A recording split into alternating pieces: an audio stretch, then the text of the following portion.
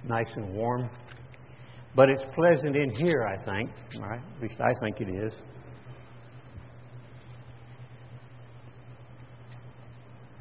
I've got a lot of material here. I better learn how to cut, hadn't I? Got about 2 hours worth of stuff, but I told Darrell I'll try to keep it down to the right amount of time.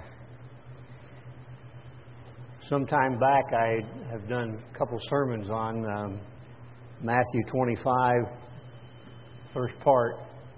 But I want to start today. We're going to go back into Matthew 25, so we'll go back and do that again. But let's we'll go to James chapter 2. That's where I would like to start today, because I think it helps.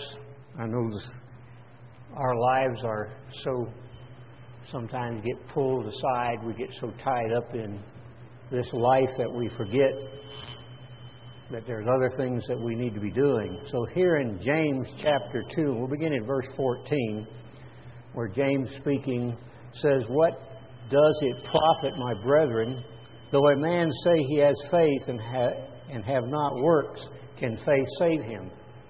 Well, we've seen that in the church for years. I've got faith. I believe in that. We have so many people tell us to believe in them. That's asking us to have faith in another person. But do we really have faith? And is that all it is required? That we just have faith? That we believe God's going to take care of things. He's going to help us. He's going to put us in His kingdom. You know, like these floods going across this country. What Gordon didn't point out, they've got a couple nuclear reactors, power plants in that area. And the floodwaters have already gone across one of them. Well, the people that run the plants have faith that their levees would hold, and they didn't. So sometimes we have faith, but does that save us? Just the fact that we have faith.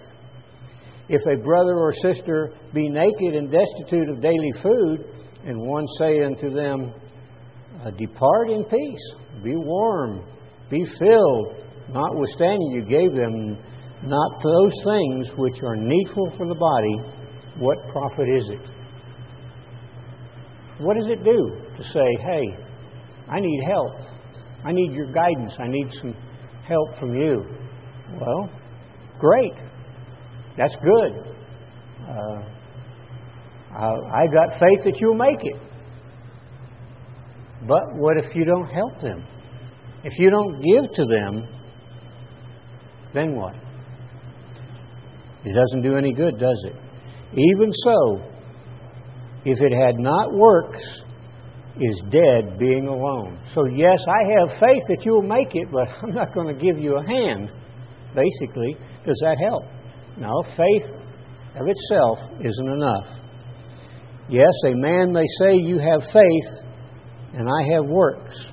You show me your faith without your works, and I will show you my faith by my works." Is that something that God requires of us? Yes, it is. God requires us to have works showing that we have that faith in God. So let's go then to Matthew 25. Since I've covered this twice, I'm going to just add a couple points here. I got a first point in Matthew 25, talking over the 10 virgins. 10 people likened to the church. And I can think back, as well as many in this congregation can look back in worldwide, where people said they had faith. They were virgins. They were called. Where are they today? Many of them are not there. It says there in verse 1, "Then shall the kingdom of heaven be likened unto 10 virgins that took their lamps and went forth to meet their bridegroom." Well, we all studied. We all prayed. And somewhere down the line we became lax, didn't we? Somewhere down the line, 5 of these virgins didn't show a lot of works, did they? Well, they had faith that Christ was in charge of the church. They had faith they were in the right place. but they didn't show anything. They believed, but they did their own thing. And the other 5 had some works, didn't they? Because we look at the church today and see so little around. There in Proverbs chapter 20, verse 4, was something that the virgins all ought to think about. We need to think about it on a daily basis. Proverbs 20, verse 4 says, "The sluggard will not plow by reason of the cold." So here's a person goes out there and says, "It's too cold," or "There's a lion in the street," or all kinds of things that say, "I'm not going to be, I don't have time. I'm not going to do that today. It's raining," or, like the song says, it's raining in, so I need to fix the roof. But it's raining, so I won't fix the roof. And then when it's not raining, well, it's not raining, so I don't need to fix the roof. So here's a sluggard. Someone who is not, says, "I have faith," but he's lazy. He doesn't get out and put the extra effort into it. Therefore, it goes on, "shall he beg in harvest and have nothing." What about the 10 virgins? 5 of them were taken in. 5 begged for help. 5 asked for guidance. Ask, "Can you give me some of what you have?" No, you can't do that. You have to put forth the effort always. Again in Proverbs 10, verse 4. Proverbs 10:4. "He becomes poor that deals with a slack hand, but the hand of the diligent makes rich." Somebody who has faith and works. Somebody who's out there putting forth the effort to do whatever it takes to accomplish that goal. They had oil, didn't they? All 10 of them. But somewhere down the line, they let their oil slip because they stopped producing. Romans 8, verse 9. Romans 8:9. Here, Paul was inspired to write, "But you are not in the flesh, but in the Spirit, if the Spirit of God dwells in you. Now, if any man have not the Spirit of Christ, he's none of his." So we have God's Spirit, don't we? God's given to each one of us a measure of His Spirit for us to learn to grow with. And it depends then what you do with that Spirit, doesn't it? If you're the sluggard who says, "My Lord delays His coming," I've got plenty of time. I think the church, for the most part, did that over the years. Well, we thought Christ would be here in 72, and boy, we were really fired up.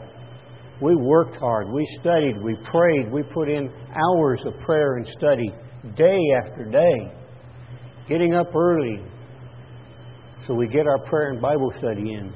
But somewhere down the line, 72 came. I remember they telling us, "You have 2 third tithe years, and then Christ will be here." Well, we didn't go, did we? We didn't go in 75, even though we read 1975 in prophecy. I remember Charles Dorsey saying, "Well, it won't be 72, but it's more like 82. So 82 came, and 82 passed. And our spiritual leader died, so we had no counselor. Our leader's dead. And where are we today? We all sat back and said, "We've got plenty of time. We've got abundant amount of time." That's the attitude of, "I don't have to work. I believe that Christ is returning. I believe He's going to take and have a bride. I believe that this is the right place. I believe I've got to keep the Sabbath and the holy days. But then anything else I don't have to do. I've got plenty of time." We've got to be careful in this day and time. With this group, we've had sermons preached here that come down hard on us. But I think God does that because He wants you to put forth a lot of effort. Sometimes go above and beyond what you think you're called to do. We have Christ's Spirit. And I said, because we have His Spirit, we are His. But He wants us to produce effort. So it goes on and talks about the bridegroom tarried, and they all went to sleep, and the church slept. And down the line, the call came out. It's time to meet the bride. So we trim our lamps.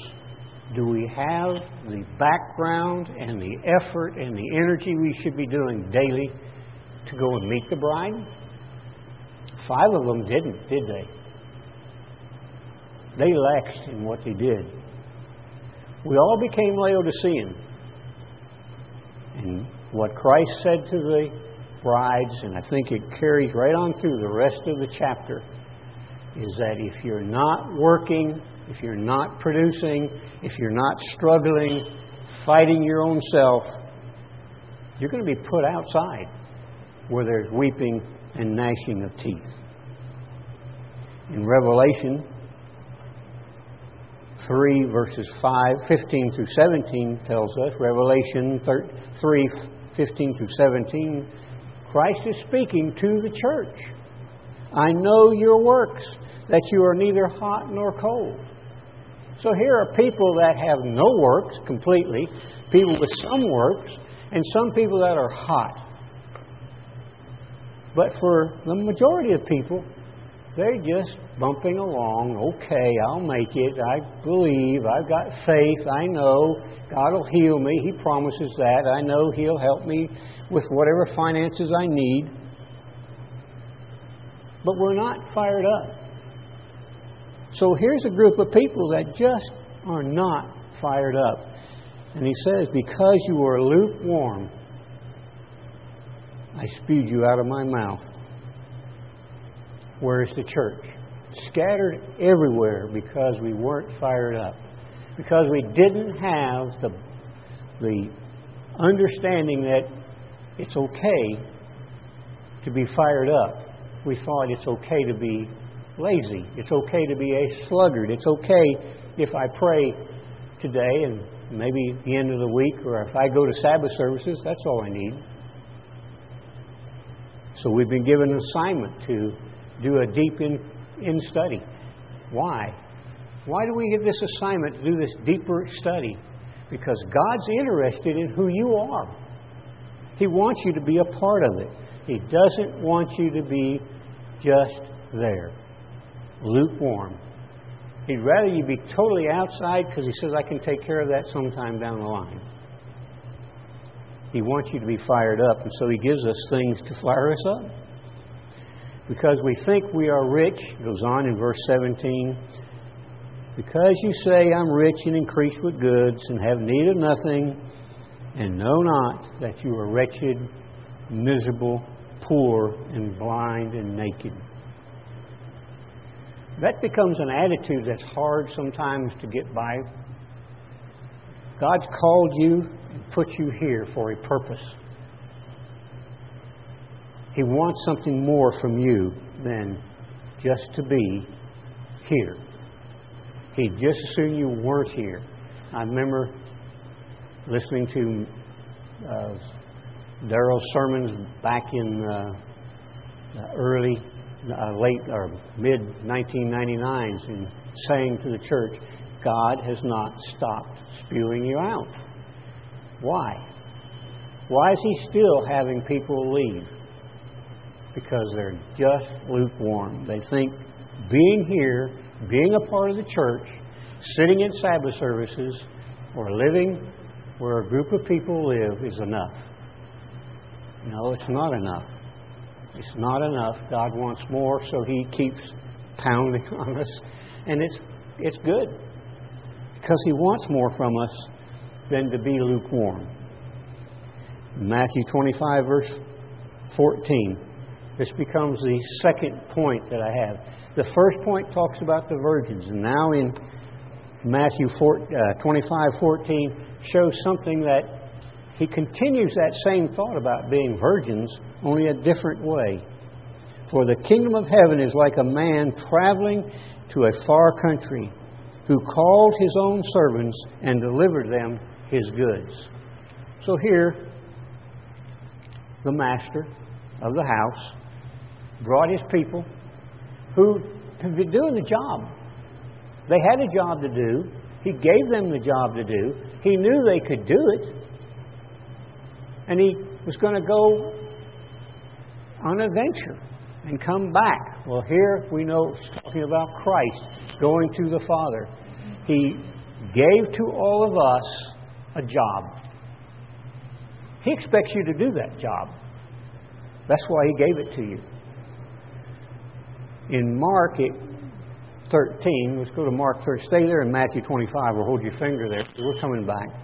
In Mark 13, 34 through 37 says, the Son of Man is as a man taking a far journey. Christ, Emmanuel, is like a man, likening to a man who takes a far journey, who left his household and gave authority to the servants, to every man his work, and commanded the porters to watch. So here he's saying he left. He knows who you are. He knows what work you do. He's given you that job. He expects you to carry on and do that job is the same way you would if he was here. Same thing. He didn't say, if I'm here, I expect this from you. I'm going away. I expect this same thing from you. Verse 35. Watch therefore, for you know not when the master of the house comes, at even or midnight or a cock's crow or in the morning, lest coming suddenly he finds you asleep. Isn't that talking about the virgins who fell asleep, didn't pay attention to when Christ was coming, didn't expect the master to show up at midnight, so they took their leave. They took their time off. Oh, we believe Christ is there. He's talking about the same thing, isn't he? He's talking about the virgins who didn't put out effort like they ought to. Verse 37, and what I say unto you, I say unto all. It says to everybody, watch. Well, you can't sit back and watch and not do something about it. You have to have an effort and an energy out there, and you have to be willing to bend over backward and go beyond the call. So he called his own servants, there in verse 14, and delivered unto them between the master, and you can understand this, between the master and the slave, it was common in olden times that the master would do that. The head of the house, the man that was in charge, would, when he left on a journey, when he left to do something, would expect his people to work and complete the jobs. We do that today, don't we? It's not uncommon for you to have a boss who may be the top head of a company to take off and deliver to you and expect you to complete the jobs he's given to you to do? Sure we do. They've got a program on TV, The Undercover Boss, and this last one went in there as an undercover to see how the people were doing. Maybe Christ is checking us out, see how we're doing. This undercover boss found one young man who was frustrated with his job, didn't do the way he should, found every excuse. And luckily, the master here, the head of this job, had a lot of compassion and showed him the mistakes that he was making. Sort of like Christ, isn't it? He's given you a job. He expects you to get out there and do it. And so what do? Well, I don't like what God gave me to do. I don't like that job. Well, Christ is a lot of patience. We've seen that through the 120 years, that He dealt with the world till the floods in Noah's time. And we see 6,000 years now of people that God has dealt with, and He's had that patience. He's patient with us. And it's a good thing. I'm certainly glad He's got a lot of patience with me and lets me stay around.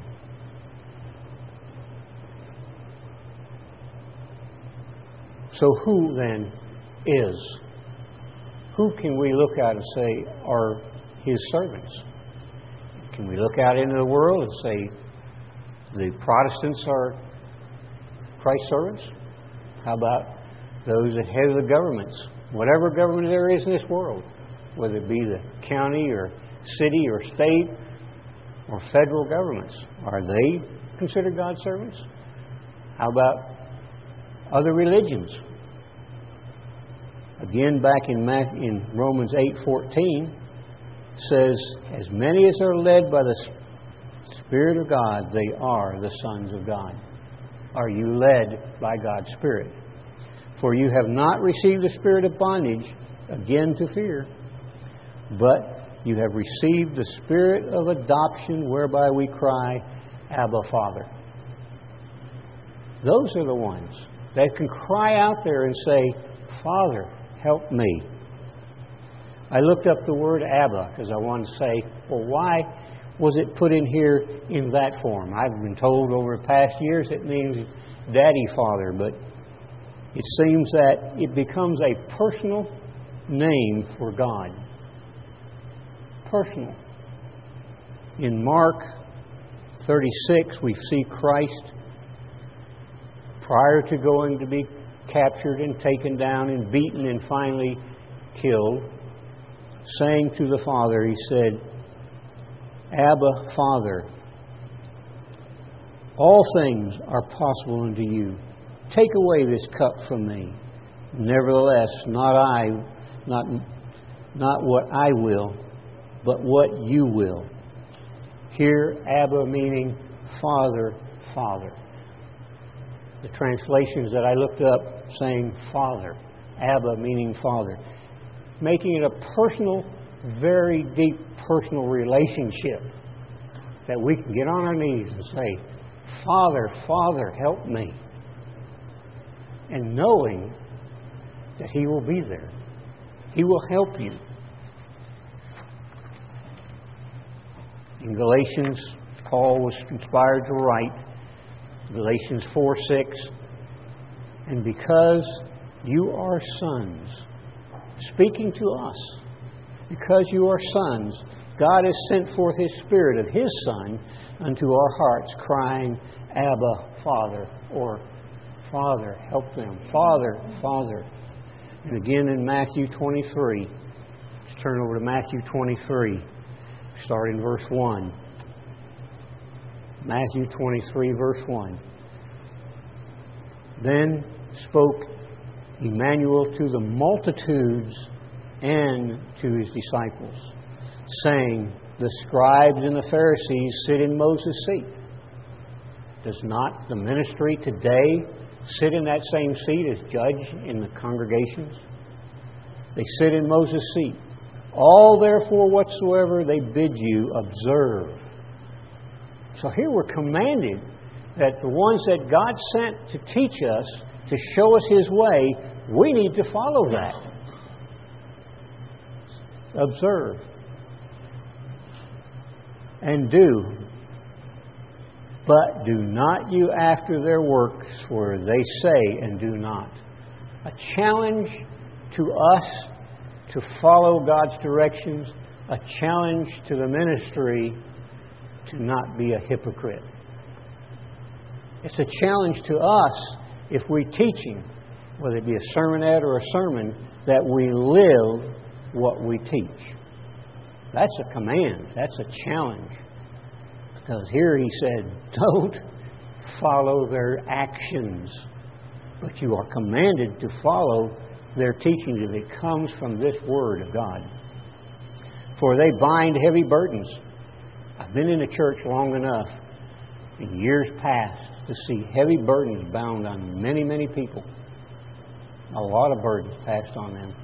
Hard for them to handle. Hard for them to do. They bind heavy burdens and lay upon their shoulders, but they themselves will not move one finger. As a minister of God, teaching, it's a requirement that you live what you teach. It's hard because being human beings, we make mistakes too. And we need God's help and God's forgiveness too. And we need your support. We need your help in teaching. Help us to keep the right track. But all their works they do for to be seen of men, that they may broaden their phylacteries and enlarge the borders of their garments. Seen that? Happens in many of the churches worldwide. Not God's church, but of the world churches. The churches where they stand up and they have their collars on backward, or they have special dress that they wear. They make a show of that. So when I'm out in public, you say, hey, I'm a minister, or I'm a priest, or whatever. And Christ said that's not what He wants. But all their works do they for to be seen of men. Is that? So it's a challenge. Whether you think it or not, you get hit maybe from sermons and told you got to make changes, you got to live by what's in here. So does the ministry. That's it there. God says it's a very important job and you need to live that way.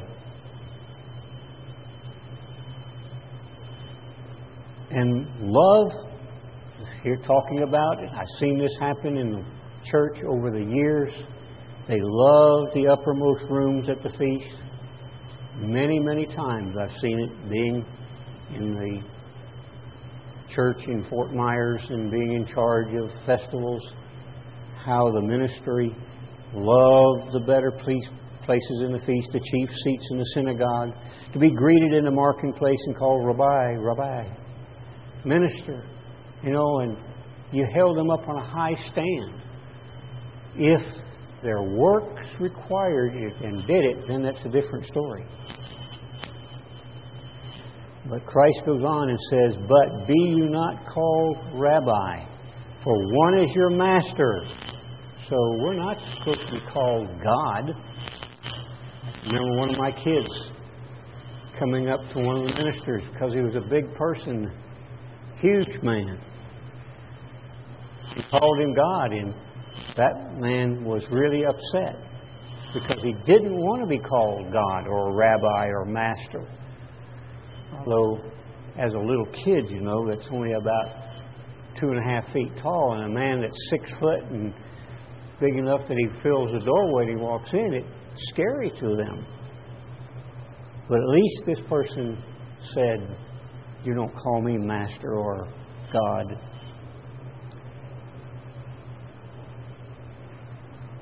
Be you not called master, for Christ is master, even Christ, and all you are brethren. He's saying we're all on the same plateau.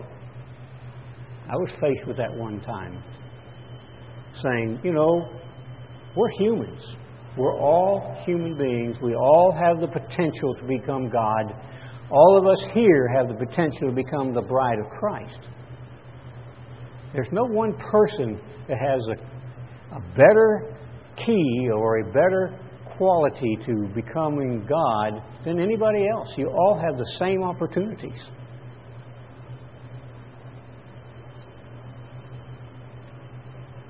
And call no man your father, your spiritual father, which we know happens. Call no man your father on earth, for one is your Father which is in heaven. And neither be called masters, for one is your master, even Christ. But he that is greatest among you is your servant. So here we're given the opportunity to see we have to become servants. Serving one another, serving God, serving the Father, serving Christ. And whosoever shall exalt himself will be abased. It might not happen today or tomorrow, but eventually Christ says, and you can believe, He said, if you exalt yourself to be something more than you are, eventually you're going to find you're going to be abased. And he that shall humble himself shall be exalted. When Christ returns, He's going to give blessings, and the same blessing to everybody.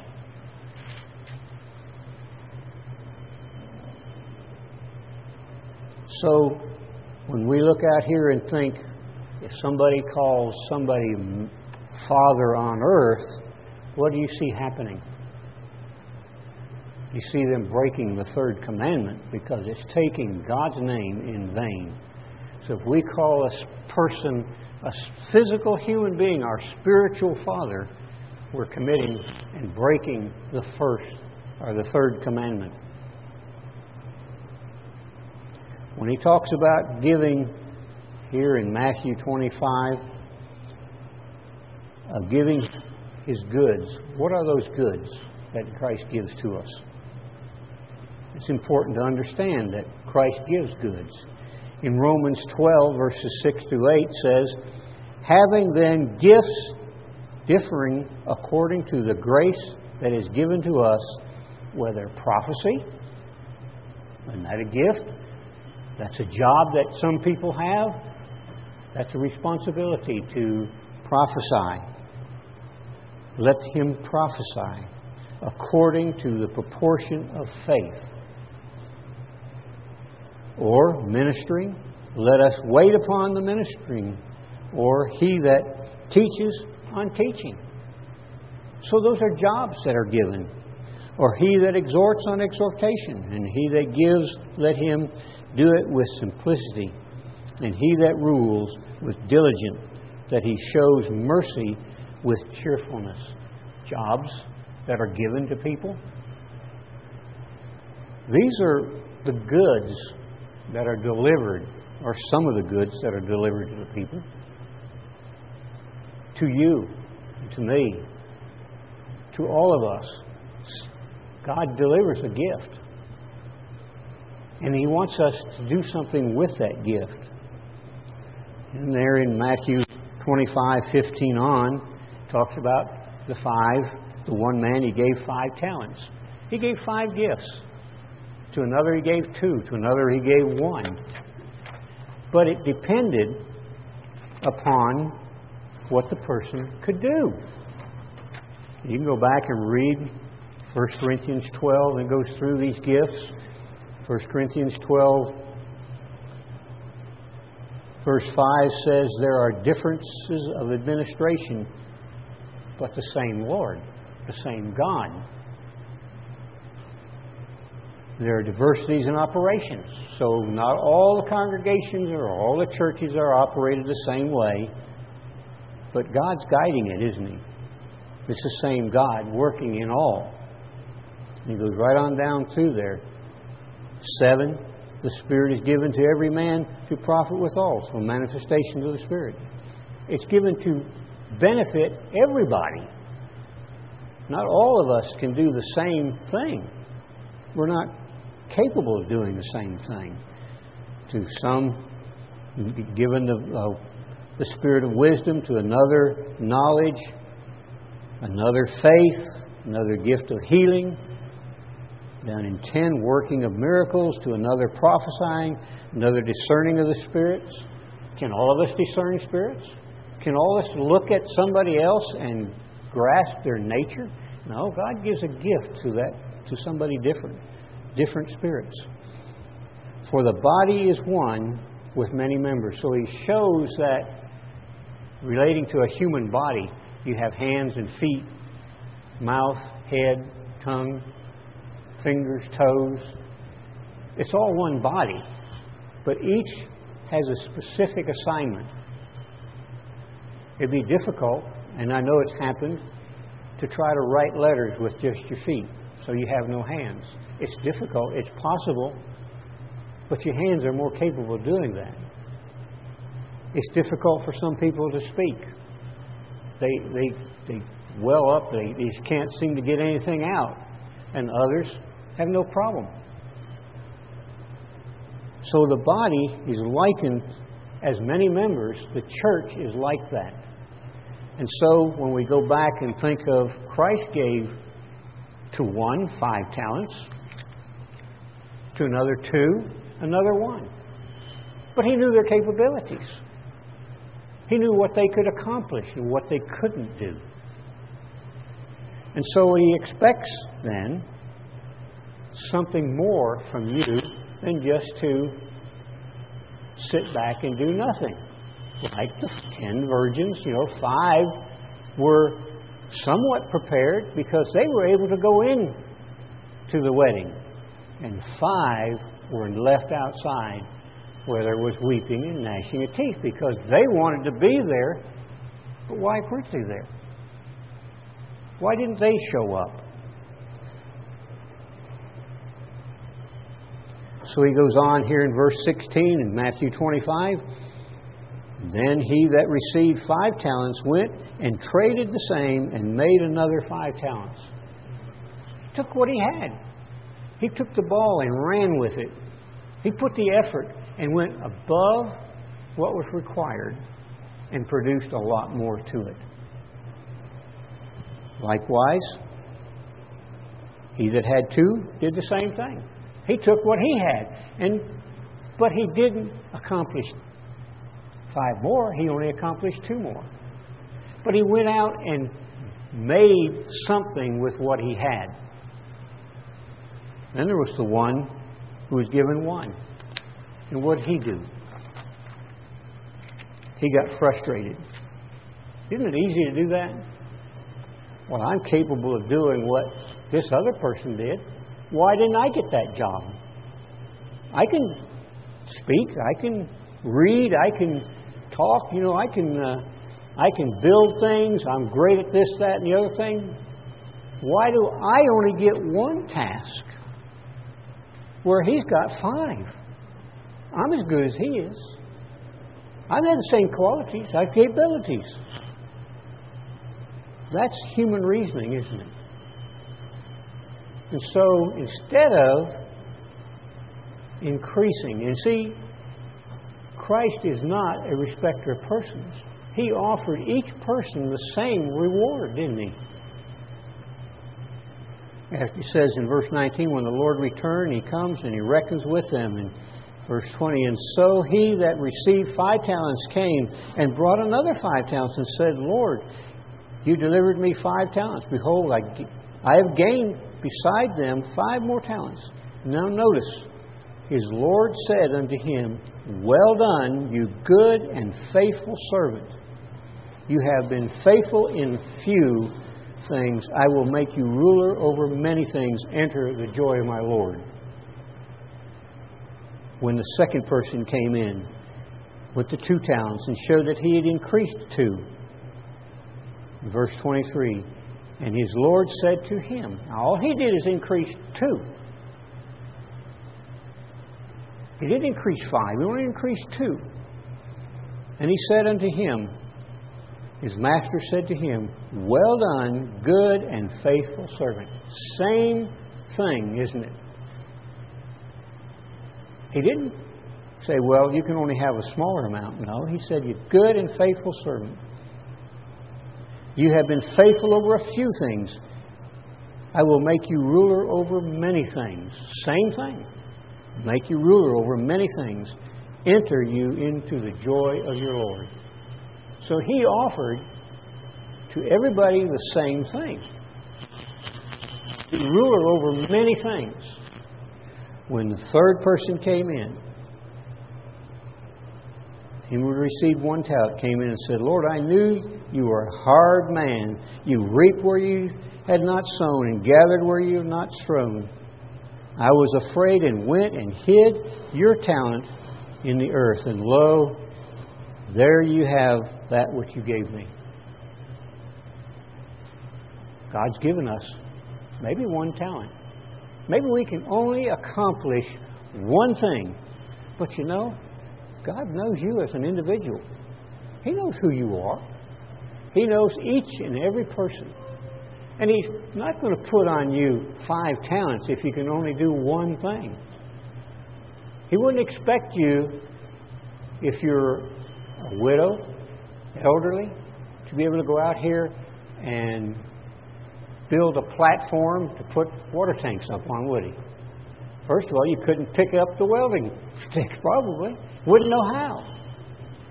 He wouldn't expect you, if you knew nothing about cooking, to go out there and prepare a meal for 1,000 people. Wouldn't expect that. So He would never give you that job. He only gives you what you can handle. Can you handle it? Can you deal with that one? Or do we, like this one man, well, you didn't love me, you're hard, and I know you expect me to give more, so I'm not going to do anything. I'll sit back and do absolutely nothing, and I'll protect what you gave me so I can give it back to you. Notice what he said in verse 26. His Lord answered and said unto him, You wicked and slothful servant. Wasn't that something we read back in Proverbs chapter 20? I don't want to go out there and work in the cold. Call him a wicked and slothful servant. Because you have a job, you have a responsibility. We've been given some new responsibilities, even studying to prepare for more, to reach out eventually to show that God is God. Our responsibility. Stephen was a servant. He was made a deacon. But he went above and beyond that call. And he made the people know who God was. Well, they killed him. Yeah. But he wasn't angry about it. And he wasn't slothful. And neither was Paul. But he expects from us to get out and do something. So he called him a slothful servant, a wicked servant. You knew that I reaped where I didn't sow. Do we not know that God expects from us more than to sit and hear? He expects us to grow. He expects us to take what He's given to us and expand it so much, the most we can. Double it. That's what God expects from us. Where I sowed not, and gather where I didn't sow. You ought, therefore, to have put my money to the exchangers, and then at my coming I should have received mine own with usury. So he's saying, maybe you can't double it. Maybe it's not possible to take the talent and make 2. Maybe it's only enough in you. You only have the capability of making 1.5. He expects you to increase. He doesn't expect us to sit still and do nothing. God wants more from us than to sit around and do nothing.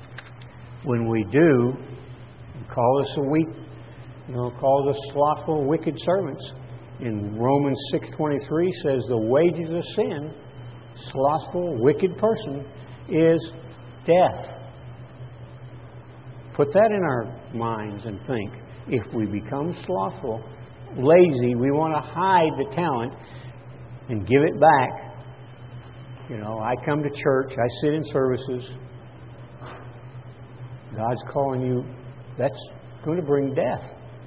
But the gifts of God is eternal life through Emmanuel the Christ, our Lord. So the gift that He's given to us is eternal life for work. James, remember, says, you show me your faith without works. Can you do that? Can you show your faith? Abraham had to show his faith. How? God said, I want to know, do you really love me, Abraham? Do you really want to do it my way, Abraham? Put your name there.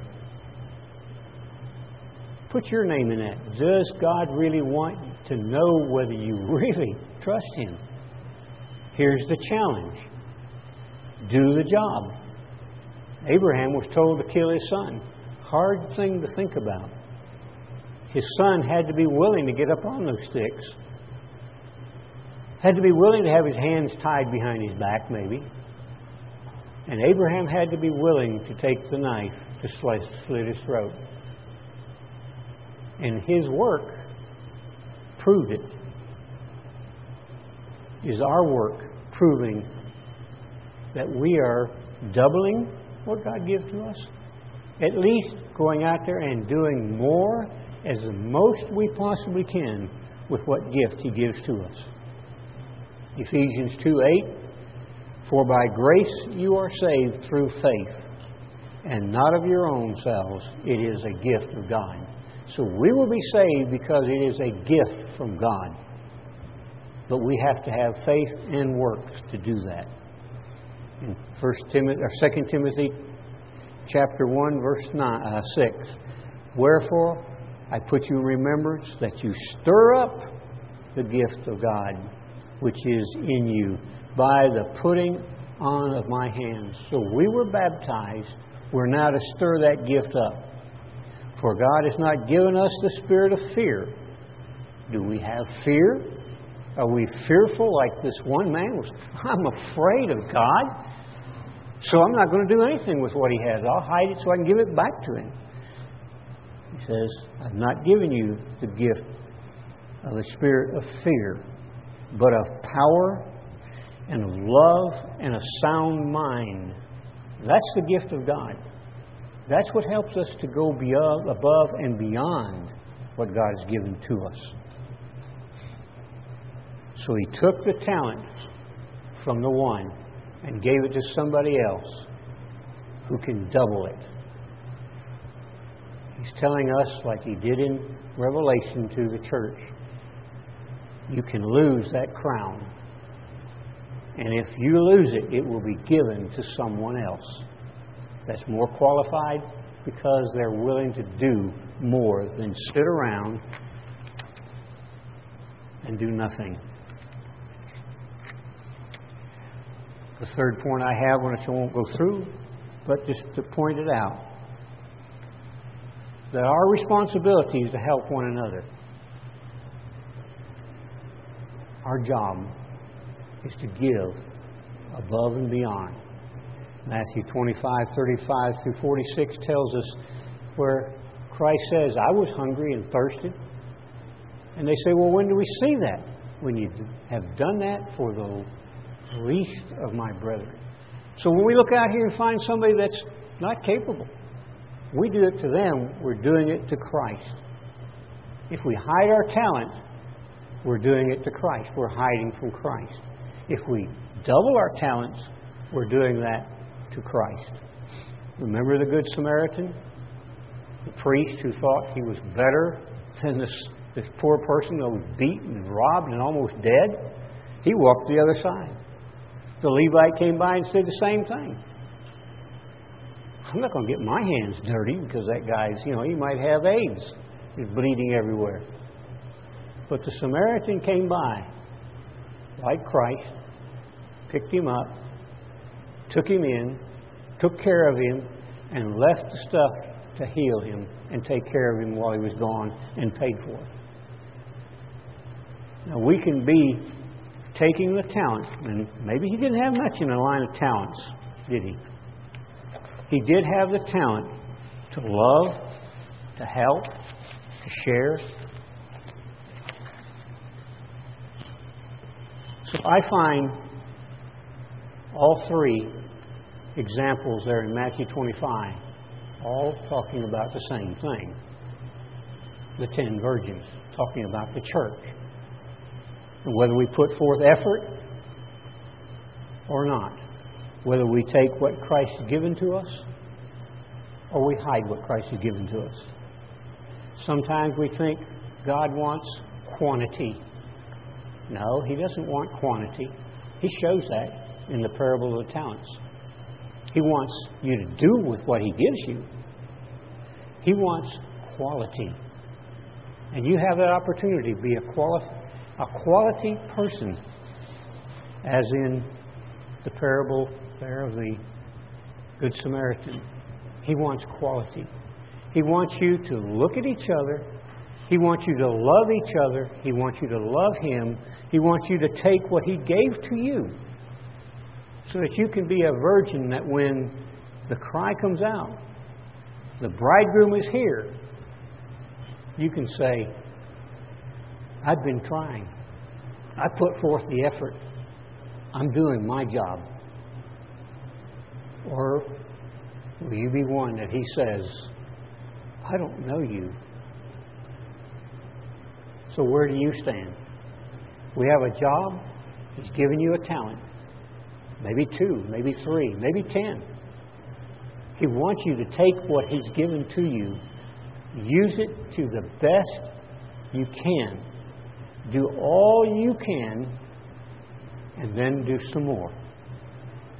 Don't sit back and challenge God that He is a fearful, hard-nosed individual, because God is not that way.